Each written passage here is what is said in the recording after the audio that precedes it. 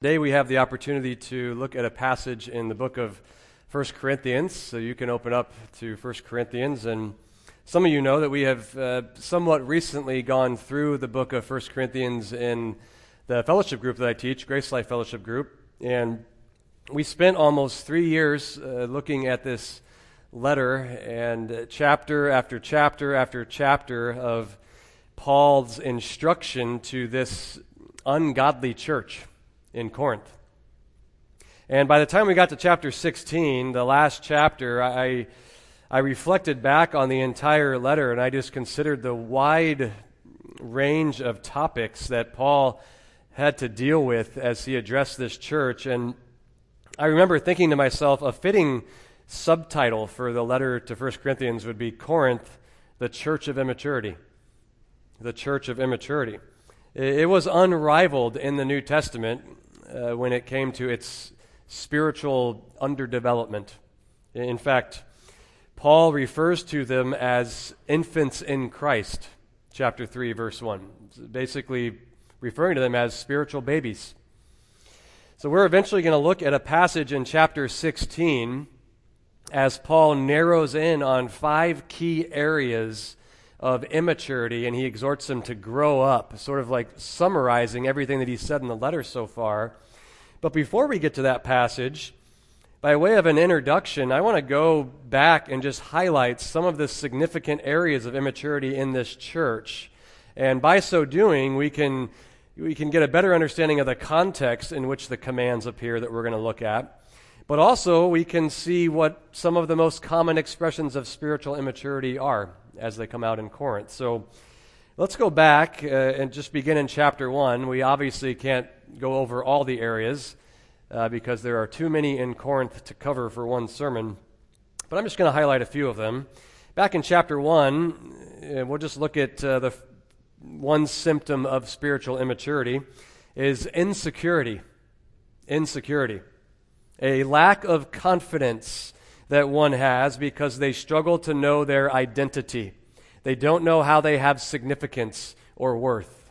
And I'm just calling that an insecurity. Notice chapter 1, verse 12. Now I mean this, that each one of you is saying, I am of Paul, and I of Apollos, and I of Cephas, and I of Christ. Now you know the church in Corinth had developed factions as each little group identified with a particular leader. And you might read verse 12 and say, well, where are you getting the idea of insecurity from? Well, we have to consider why they were doing this. Why were they vulnerable to developing these little personality cults in the church? Well, he expands a little more on the problem in chapter 3, verse 3. So glance there. Glance over there. Chapter 3, verse 3. For you are still fleshly. I'll notice this. For since there's jealousy and strife among you, are you not fleshly? Are you not walking like mere men?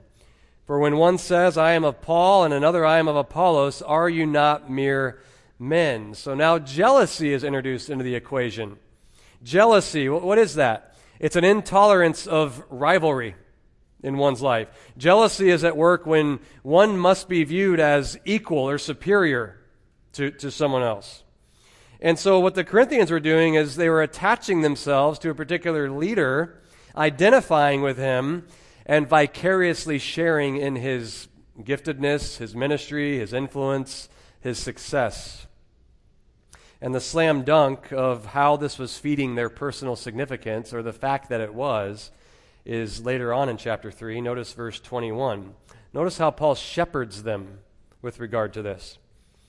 So then let no one boast in men, for all things belong to you, whether Paul or Apollos or Cephas or the world or life or death or things present or things to come, all things belong to you, and you belong to Christ, and Christ belongs to God. That is an interesting connection he makes there. Let no one boast in men. So when they were saying, I am of Paul, I am of Apollos, the Apostle Paul is saying, that's boasting in men. Well, why? Well, notice what he says. For all things belong to you. So what's he saying there? Why do you try to find your significance in attaching yourself to this ministry person? Why are you trying to find your identity in being a follower of Paul or Apollos? For all things belong to you. In Christ you have everything. In Christ you inherit everything Christ inherits. Why would you settle for such a cheap substitute as finding your significance in man? And that's the principle we're highlighting. Spiritual immaturity can show up in being insecure, trying to manufacture a significance in people's acceptance of me, in identifying with a certain group or certain person. And why is that spiritual immaturity? Well, what's spiritual maturity? My identity is Christ. I'm righteous in Him. He's my significance. He's my worth. It's all about Christ. It doesn't matter what people think. It doesn't matter if they criticize me or praise me. My identity is in Christ. I'm righteous in Him. That's spiritual maturity. Another symptom. Let's move on here to a second symptom of spiritual immaturity in Corinth. Stunted spiritual growth. I guess you would assume that if we're talking about spiritual immaturity. Stunted spiritual growth. Look at right here. Stay in chapter 3 and notice verse 1. And I, brethren, I could not speak to you as to spiritual men, but as to men of flesh, as to infants in Christ. Okay, so your growth is stunted. Verse 2, I gave you milk to drink, not solid food, for you are not able to receive it. He's highlighting an inability on their part to grow in knowledge and discernment. Why? Why is that there? Why aren't they profiting from spiritual nourishment? Middle of verse 2. Indeed, even now. So not only when you were brand new believers, but even now you're not yet able, for you're still fleshly. For since there's jealousy and strife among you, are you not fleshly? Are you not walking like mere men? So Paul says you have a prolonged, culpable spiritual infanthood because your heart is being ruled by the flesh instead of the Spirit. You know, considering this principle today, why is it that two individuals can sit under the same ministry and the same sermons and the same groups and read the same books and the same Christian friends and have the same influences? One of them's consistently growing in godliness and knowledge and discernment. The other one is just stuck in the same spiritual condition. But they're exposed to all the exact same truth and influence. Well, the answer is right here. The flesh is ruling in the heart of one. The worldly desires, fleshly desires, is crowding out any appetite for the truth and preventing them from growing. It's like a person who knows something's wrong with their body and they need to clean up their diet. So they start eating pure, clean diet full of vitamins and minerals, but their body won't absorb the nutrients because they won't get rid of that smoking habit. That's what the Corinthians are doing spiritually. Well, another symptom of immaturity, again, stay right here in chapter 3. We've already seen it. The absence of peace and harmony in relationships. So fleshly conflict in relationships. Chapter 3, verse 3, jealousy and strife toward one another. When one is unable to cultivate godly relationships, that is a sign of spiritual immaturity. And sure, they can get along just fine with people who are like them, but many of their other relationships are characterized by things like this: strife, friction, resentment, bitterness. When the passions of one's heart are ruling instead of the Spirit, there's going to be the immaturity of rotten fruit in relationships. This next one, look at chapter 4, verse 6. This is an ironic one. Another symptom of spiritual immaturity is an overestimation of one's maturity.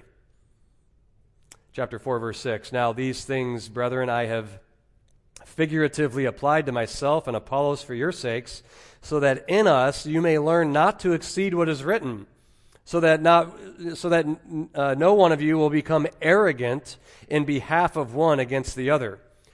For who regards you as superior?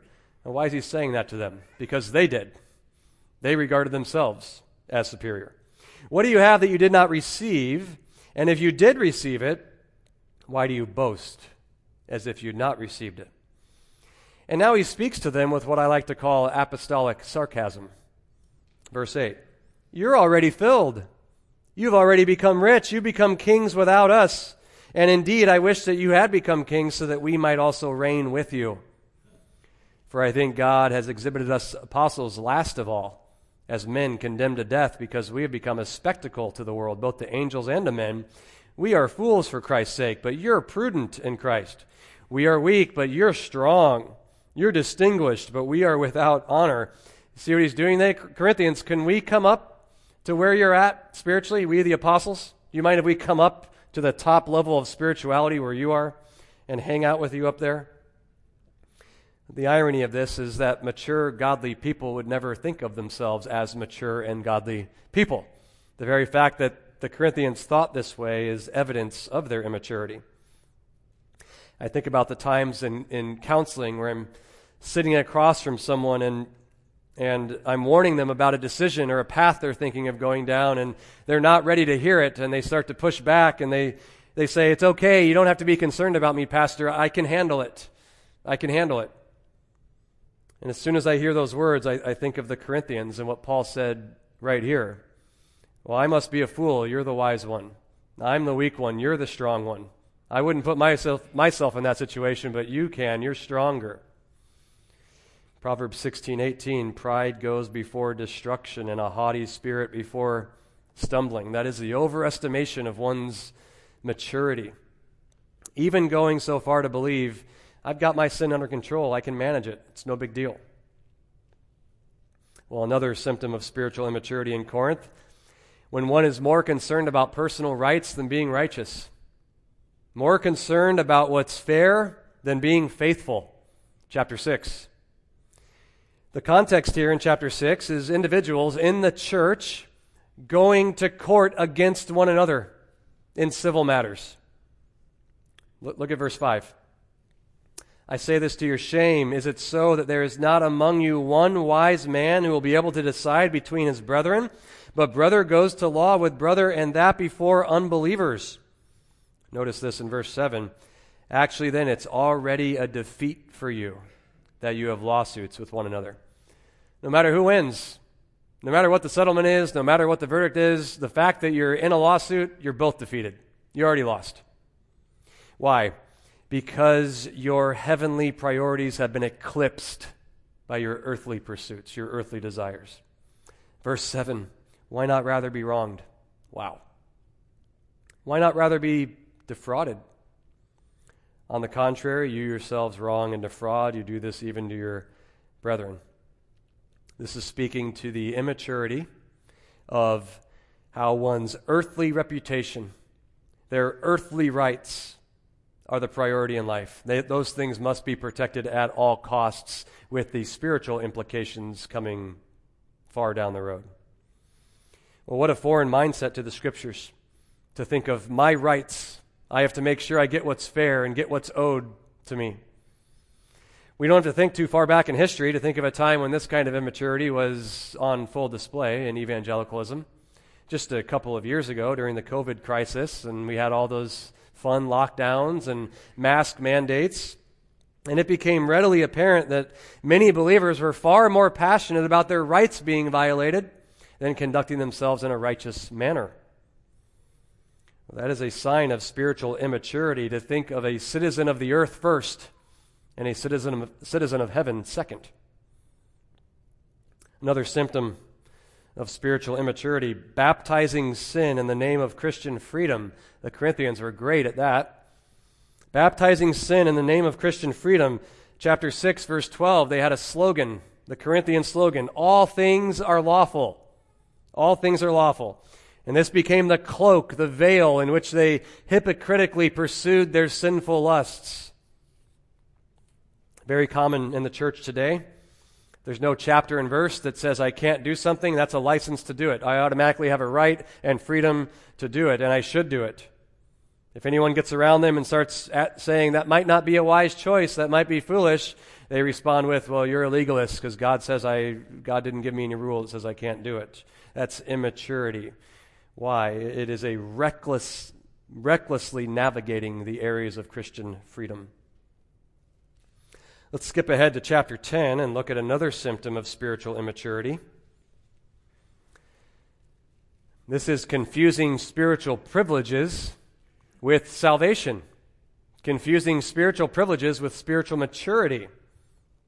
Paul gives the church in Corinth a prime example of the nation of Israel to show them how spiritual privileges, spiritual experience, knowledge, it doesn't equate to salvation or maturity. Chapter 10, verse 1. For I don't want you to be unaware, brethren, that our fathers were all under the cloud, and all passed through the sea, and all were baptized into Moses in the cloud and in the sea, and all ate the same spiritual food, and all drank the same spiritual drink. For they were drinking from a spiritual rock which followed them, and the rock was Christ. Nevertheless, with most of them, God was not well pleased, for they were laid low in the wilderness. What's the point there? All of Israel had remarkable exposure to the truth. They had amazing spiritual experiences. They had more spiritual knowledge than any other nation. But with most of them, the vast majority of them, God judged them. He was not pleased. This is what the spiritually immature tend to confuse. They will put significance in spiritual obligations, and they will confuse those things with fruit of the Spirit or evidences of salvation. What do I mean by that? I go to church, I read my Bible, I pray, I give, therefore I'm mature. Therefore I'm a Christian. So it'll take the obligations that we have as believers and equate them to maturity or salvation. That's a sign of immaturity. One final symptom, again, we could look at so many more, but we'll look at one more here. Final symptom of spiritual immaturity in Corinth, the loveless exercise of spiritual gifts. That's an easy one to highlight. It's 3 whole chapters 12 to 14. One of the primary problems in Corinth, the loveless exercise of spiritual gifts. What does that look like practically?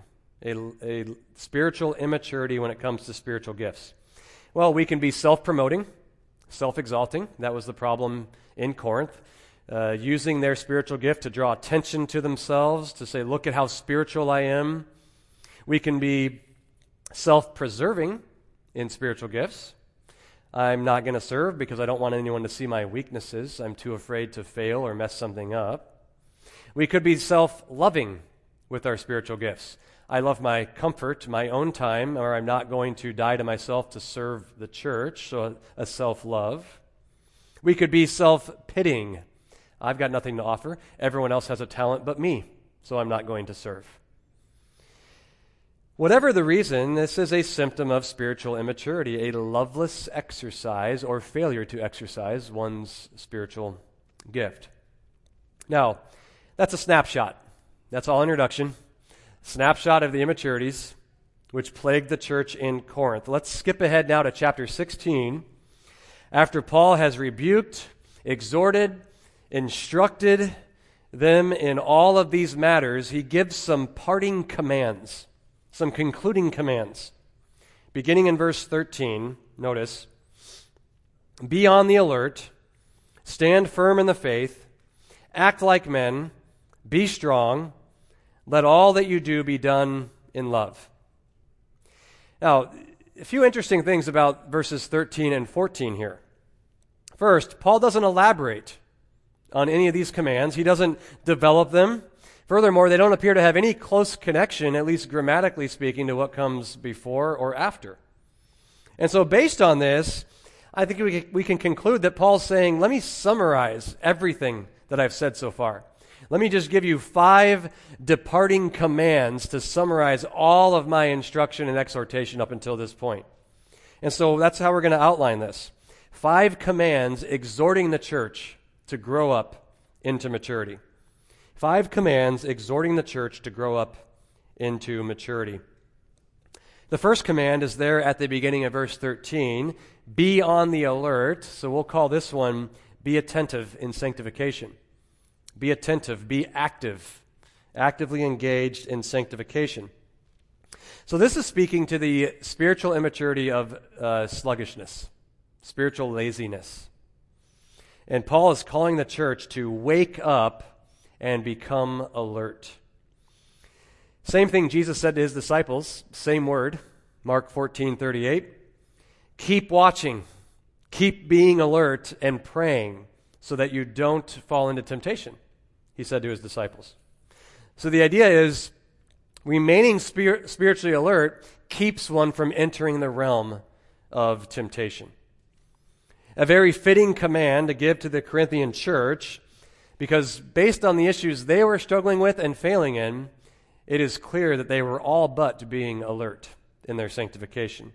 They were living in a state of spiritual apathy, sluggishly going through the motions of the Christian life and getting dominated by the flesh. And so Paul calls the church here, make a determined effort at spiritual wakefulness, spiritual attentiveness. The question is how? What does that look like practically? Because Paul doesn't elaborate on it. He doesn't expand on it here. This is just a concluding command.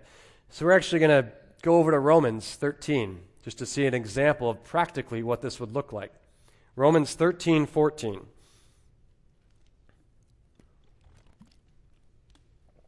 It's a good example of what it would look like or what it means to be watchful and be alert in sanctification. Romans 13:14. But put on the Lord Jesus Christ. What is that referring to? Become in practice what you are in position, Christian. What are you in position? Righteous in Christ. Now become in practice. Put on righteous thoughts, righteous behavior. But it's the second part that I really want to focus on here. And make no provision for the flesh in regard to its lusts. Make no provision. Every time we sin, every time we fall prey to temptation, we are making provision for the flesh in regard to its desires. So what does that mean? Make no provision.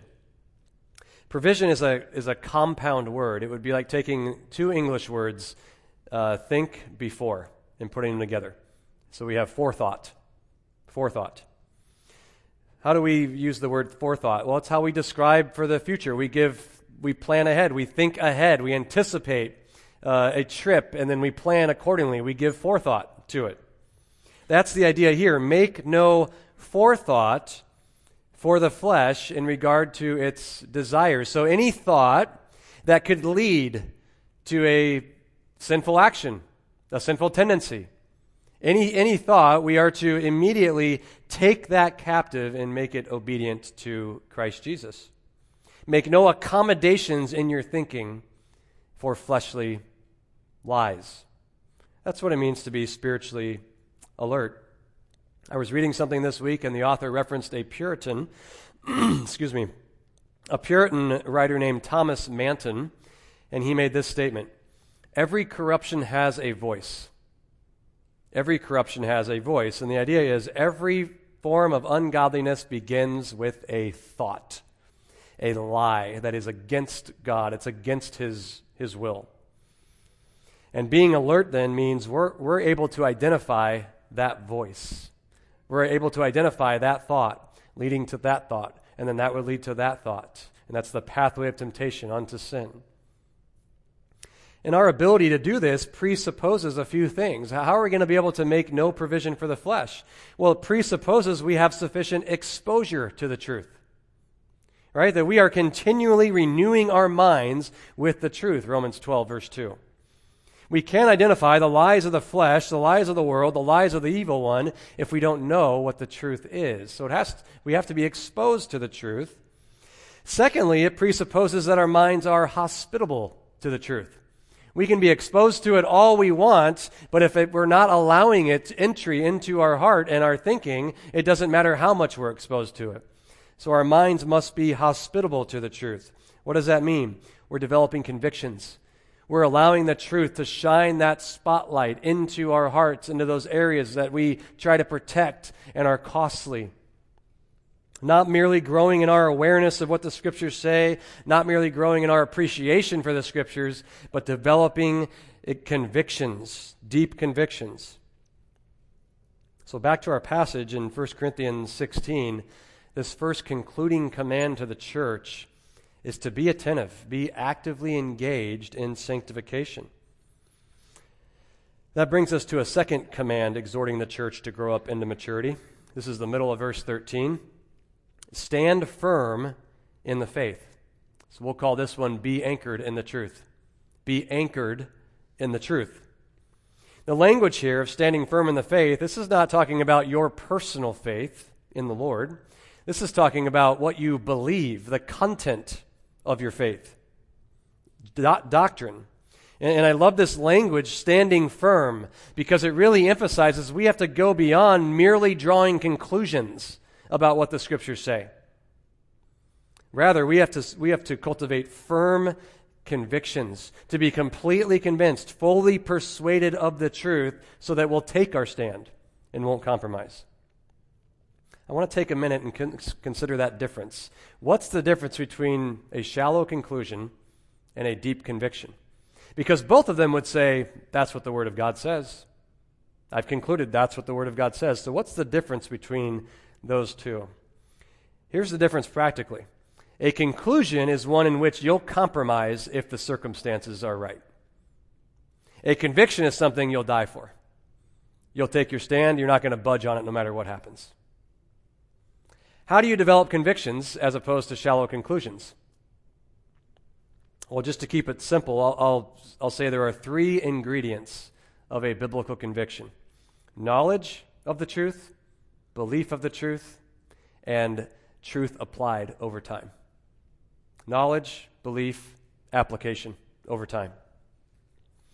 Pastor and author Paul Shirley, in an article on this very concept, he talks about how you develop these deep convictions. He writes, when you're exposed to God's Word, your heart is increasingly persuaded by its precepts as your mind understands its meaning, but this takes time, which is essential in order to develop lasting convictions. It takes time to understand the truth, to grapple with its meaning, to see the implications for your life, and it takes time to see the truth proven over and over again in your daily life. And then he ends with this: you can come to a conclusion almost instantaneously, but convictions take time in order to be meaningful. So when it comes to the content of your faith, do you have meaningful convictions or just shallow conclusions? Ask yourself, how deep do my convictions go? If you were to picture your convictions, your doctrinal convictions as a boat, everyone's boat is going to be stable and steady. It'll stay in one place until the wind picks up and the waves start crashing in. And then what happens? Shallow convictions, the boat will just be carried along with the wind. Circumstances will cause you to compromise and change. If you have a meaningful convictions, the boat, it'll be stable and steady, just like the first example. But when the wind picks up, when the waves come, it's going to stay right there. Why? It's anchored. It's anchored to the bottom. The convictions go deep. And we can evaluate ourselves in a couple of ways with this. First, how broad are my convictions? How broad? And then secondly, how deep do they go? How broad are they, and how deep are they? Now, when I say broad, I don't mean open and liberal. I mean few convictions versus many about what the Scriptures teach. What I mean by that is some have very few convictions, very few areas in which they would stand firm. And it's typically the most basic and fundamental doctrines of the Christian life that even the most brand new believer would hold. The Bible's God's Word. Jesus is the Son of God. He died and rose on the 3rd day. Those are my convictions. That's as far as it goes. That's the breadth of their convictions. Yet they've been a Christian for 10, 20, 30 years. And those are the convictions. That's as broad as they go. The question is, why hasn't there been a maturity beyond that? Why haven't your convictions broadened out beyond those entry-level beliefs of the Christian faith? We're not going to turn there, but Hebrews 5, verse 11 and following, you can read the author of Hebrews rebuking his audience for this very thing, their doctrinal infancy and their doctrinal stagnancy. How broad are your convictions? How long have you been a Christian? And do you know what you believe about spiritual gifts like tongues, prophesying? Do you still view every eschatological position as equally valid? Are you convinced one way or the other about whether infants should be baptized? Who should be baptized and why? Have you drawn a conclusion about whether the church is the new Israel? Church and Israel separate, or are they the same? The point is, one's conviction should be ever broadening out if we're interacting with the Scriptures in a profitable way, developing these convictions. Now, let's speak to the other type of immaturity. Some may have a breadth of so-called convictions. They may have that ever-expanding list of things. Yeah, I believe, I'm convinced of those doctrines, everything, and it's wide, but they don't go very deep. They're not very deep. Because they could be in an environment like ours and they could sign off on a statement of faith, say, yeah, I believe all those things, amen, and they're passionate about it, but then they get a job opportunity and they move away and they go to a church and it's got a completely different doctrinal statement. Right? What happened? How'd your doctrine change that quickly? Because you have a breadth of convictions, but they don't go deep. They're not really things that you're immovable on. I think the point is here, we don't have the option to be guilty of either of those. Paul says, stand firm. Stand firm in the faith. Be developing deep convictions and not shallow conclusions that'll be jettisoned if the circumstances are right. A third command in verse 13, exhorting the church to grow up into maturity. Act like men, Paul says. Act like men. We'll call this one, be adult-like in your character. Be adult-like in your character. Now, I'm making it general like that, be adult-like and not be male-like, because although this is a summary verse of our men's group, and appropriately so, we put this on the back of our t-shirts, it's not limited to men, because Paul's speaking to the church here, male and female. So its applicability can't be limited to just the men of the church. This is being used to contrast immaturity with maturity. For instance, look over at 1 Corinthians 13, verse 11. You can see how Paul does this. 1 Corinthians 13, 11. When I was a child, I used to speak like a child, think like a child, reason like a child. When I became, and he could say, an adult, but he doesn't. When I became a man, I did away with childish things. So he's not contrasting male-female, he's contrasting child and adult. Same idea back in chapter 16, verse 13. The command is act like spiritual adults. Act adult-like in your character. If you have young children in the home and you evaluate their weaknesses, their vulnerabilities, their tendencies, it is remarkable how many of those things translate well over into spiritual infanthood. Let me just highlight a few things on what's true of children in my home and probably true of your young children as well. Vulnerable to danger because they're naive or ignorant. Struggle to have self-control over their speech and emotions. They don't create structure or discipline themselves. They need their hand held for every activity. You're going to do this for the next 30 minutes, then you're going to do this, and here's your activity. They have to have structure provided for them. They get overwhelmed easily. They struggle denying themselves their immediate fleshly impulses, whether it be for food, their favorite toy, whatever it might be. They easily succumb to envy, jealousy, fleshly conflict with siblings and others. And they think almost exclusively in terms of me. They are unapologetically self-centered and aren't sophisticated as adults to cover it up like we can, right? Now think about that. It translates right over to spiritual infanthood, spiritual maturity. Spiritual children, vulnerable to doctrinal danger because they're naive, they're ignorant, they have no discernment, they're tossed to and fro, Ephesians 4:14. Spiritual children struggle to have self-control over their speech and emotions. Spiritual children get overwhelmed easily, don't know how to deal with anxious thoughts and pressures in life. Spiritual children give in to the flesh. They are characterized by immediate gratification of desires. Spiritual children are bad at relationships, prone to conflict and jealousy. And spiritual children are self-centered, self-absorbed. So Paul just takes that theme and tells the church in Corinth, it's time to grow up. Act like adults. How do we do that? Well, really this whole passage is telling us how to do that, but one of the things, one prerequisite is what? You have to own the immaturity. You have to recognize the level of immaturity. Look back at chapter 3, verse 18. I'll show you how Paul Paul goes at their wrong assessment of themselves. It is the pride of thinking I'm already mature that keeps one from growing up. Look at chapter 3, verse 18. Let no man deceive himself. If any man among you thinks that he's wise in this age, he must become foolish that he may become wise. There's the wrong assessment. I think I'm wise, I have wisdom. Paul says that needs to be repented of in order to actually become wise. Look at chapter 10, verse 12. Chapter 10, verse 12. Notice again, it is a wrong assessment. Therefore, let him who thinks he stands take heed that he does not fall. He thinks he stands. He thinks he's mature. He thinks he's stronger than he is. And Paul says that attitude will lead to failure, spiritual failure. All that to say, growth into spiritual adulthood begins with a humble assessment of where one is at, recognizing the immaturities and the need for growth. Back to chapter 16. This leads to a fourth command, exhorting the church to grow up into maturity.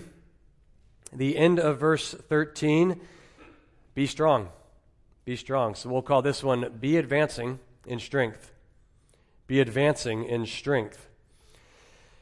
2 Timothy 3:5 refers to those who hold to a form of godliness but have denied its power. So they have a form of godliness, they're in the church, they profess faith, but they have no strength. They have no power. Paul's commanding the church here, be strong.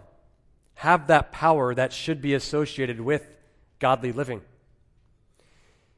And in fact, this is actually a passive verb, so it reads this way, be being made strong.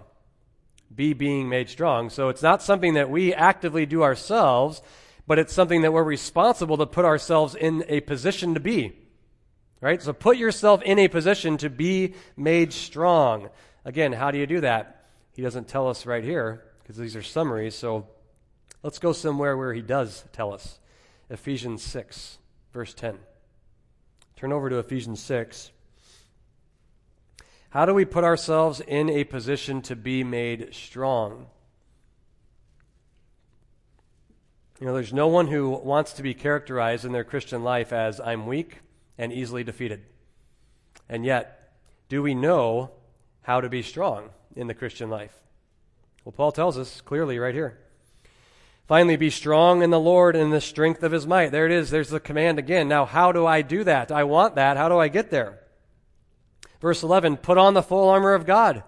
Verse 13, take up the full armor of God. All right, we're getting there. We're still not getting specific, though. What does that mean practically? Verse 14, stand firm, therefore, having girded your loins with the truth.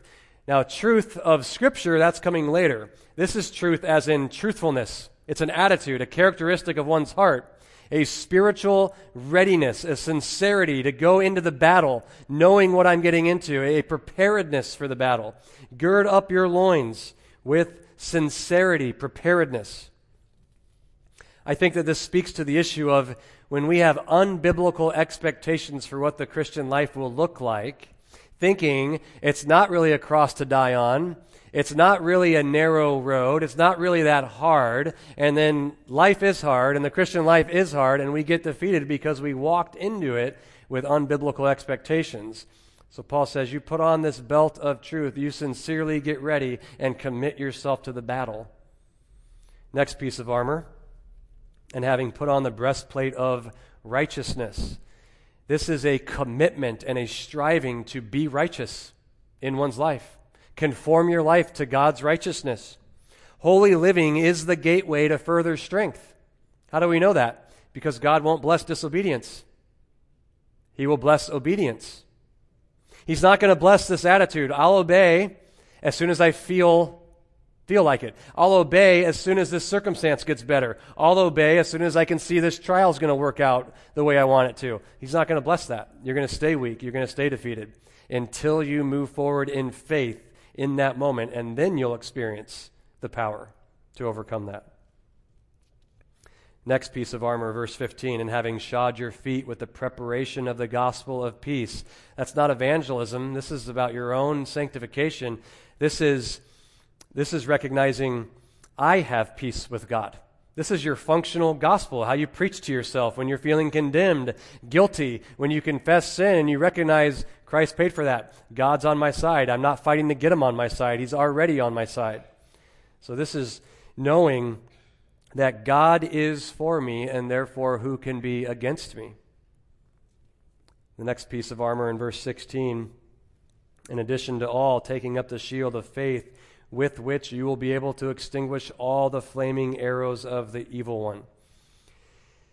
The Christian life is lived very simply, in the mind at least, in this arena right here. Believing God at his word or believing lies. That is where it comes down to. In addition to all, take up the shield of faith. Will I believe God in the moment? Will I believe God in the moment of temptation? Will I believe God when my circumstances say this doesn't make sense? This isn't compatible with his providence or with his promises. Will I believe him then?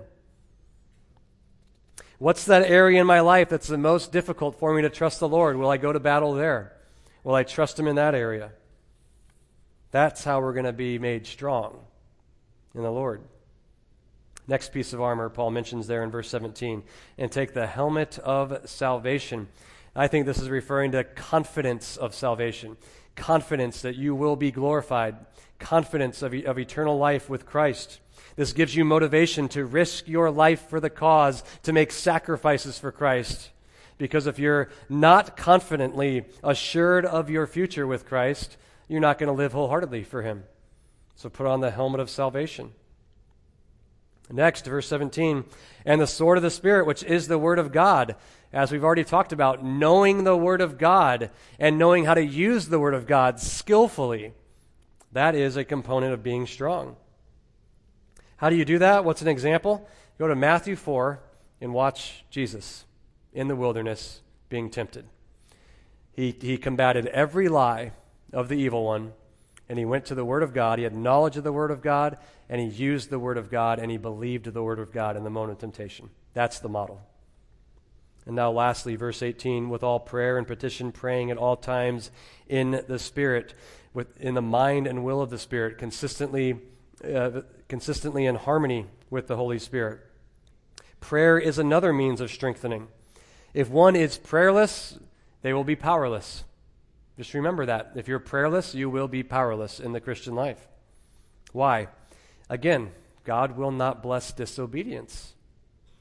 Prayer is one of the means he uses to sanctify you, to align your will with his will and make you strong. And if you neglect that, he's not going to bless that.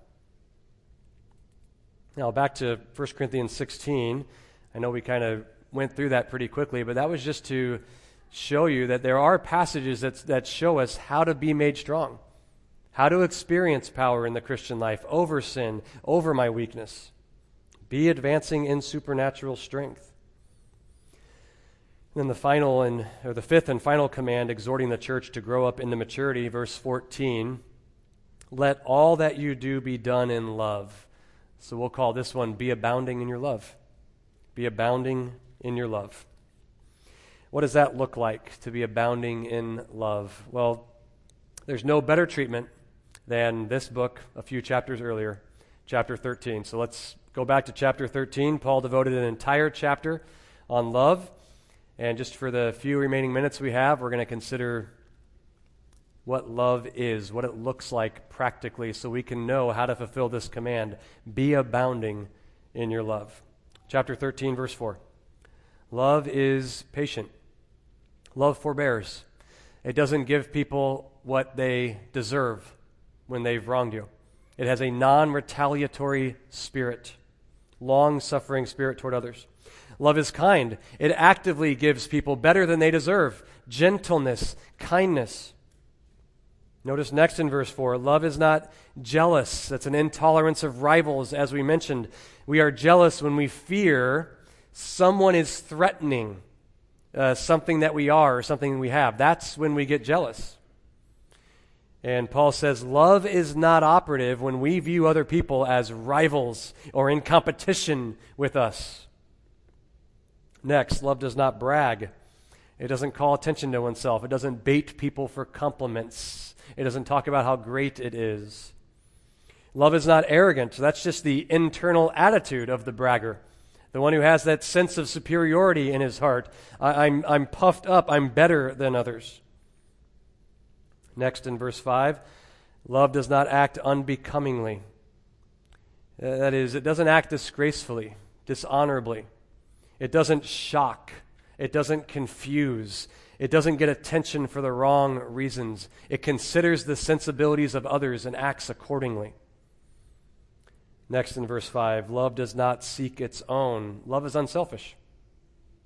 It's not narcissistic. It's not self-absorbed. It's prepared to die to self, to give up rights, to serve the good of others. And this is a really difficult one. Love is not provoked. Love is not irritable. That's what he's saying there. What's irritability? The frequency of our impatience. The frequency of our impatient responses toward people. And Paul says, if you're irritable, you're not operating in love. It's not provoked. That means that love can be inconvenienced, it can be ill-treated, and still not respond in a harsh way or an irritable way. Next, in verse 6, Paul says, love does not take into account a wrong suffered. Love forgives freely, quickly. Before any time for bitterness to develop, love forgives. It doesn't hold grudges. It doesn't keep a record with the intent of settling the score. Love does not rejoice in unrighteousness. What's this look like practically?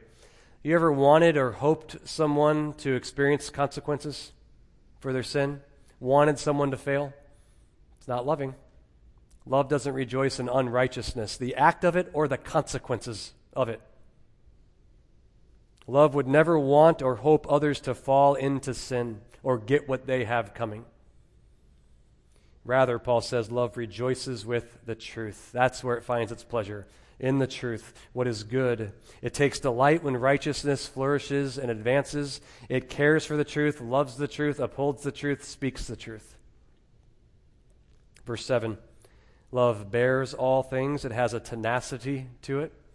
Love enables you to live under difficulty with others, continually pouring yourself out for them. Love believes all things. That's not referring to believing everything everyone says. That's obviously not what it means. It means love is full of faith. Love believes the promises of God, believes the word of God. Love has a strong faith that doesn't waver. It doesn't doubt God. It's not suspicious of God and his word. Why is that loving? Because you can come along and strengthen and encourage others. It's the difference between being around someone who's doubting and complaining and discontent and someone who's trusting the Lord. Just being around this person is edifying. That's why it's loving. Next, love hopes all things. What's that mean? It's optimistic. It's fully optimistic. It just keeps on hoping, gives people every chance, every opportunity to do what's right. Love endures all things. It perseveres. It never gives up. Never quits, never dies. Summarizing these last four verbs in the words of one author, love bears what is unbearable. It believes what otherwise is unbelievable.